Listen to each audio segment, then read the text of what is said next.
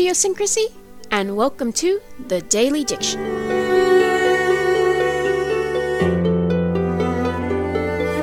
As you know, today's word of the day is intrusive. According to the Merriam-Webster Dictionary, intrusive means characterized by intrusion. What else would it be?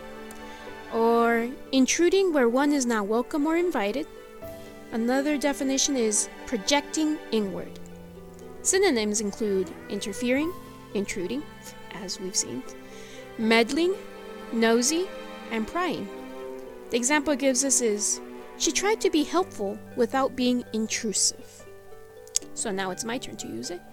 We could say, apparently, asking females personal questions like their age is simply not done. They consider it intrusive. And you, dictionaries? What kind of queries do you find intrusive? In what other situations could you use the word intrusive? Or what situations you find intrusive? Feel free to share with the class. As always, this has been the Daily Diction. I've put in my 2 cents in your word bank. The rest is up to you.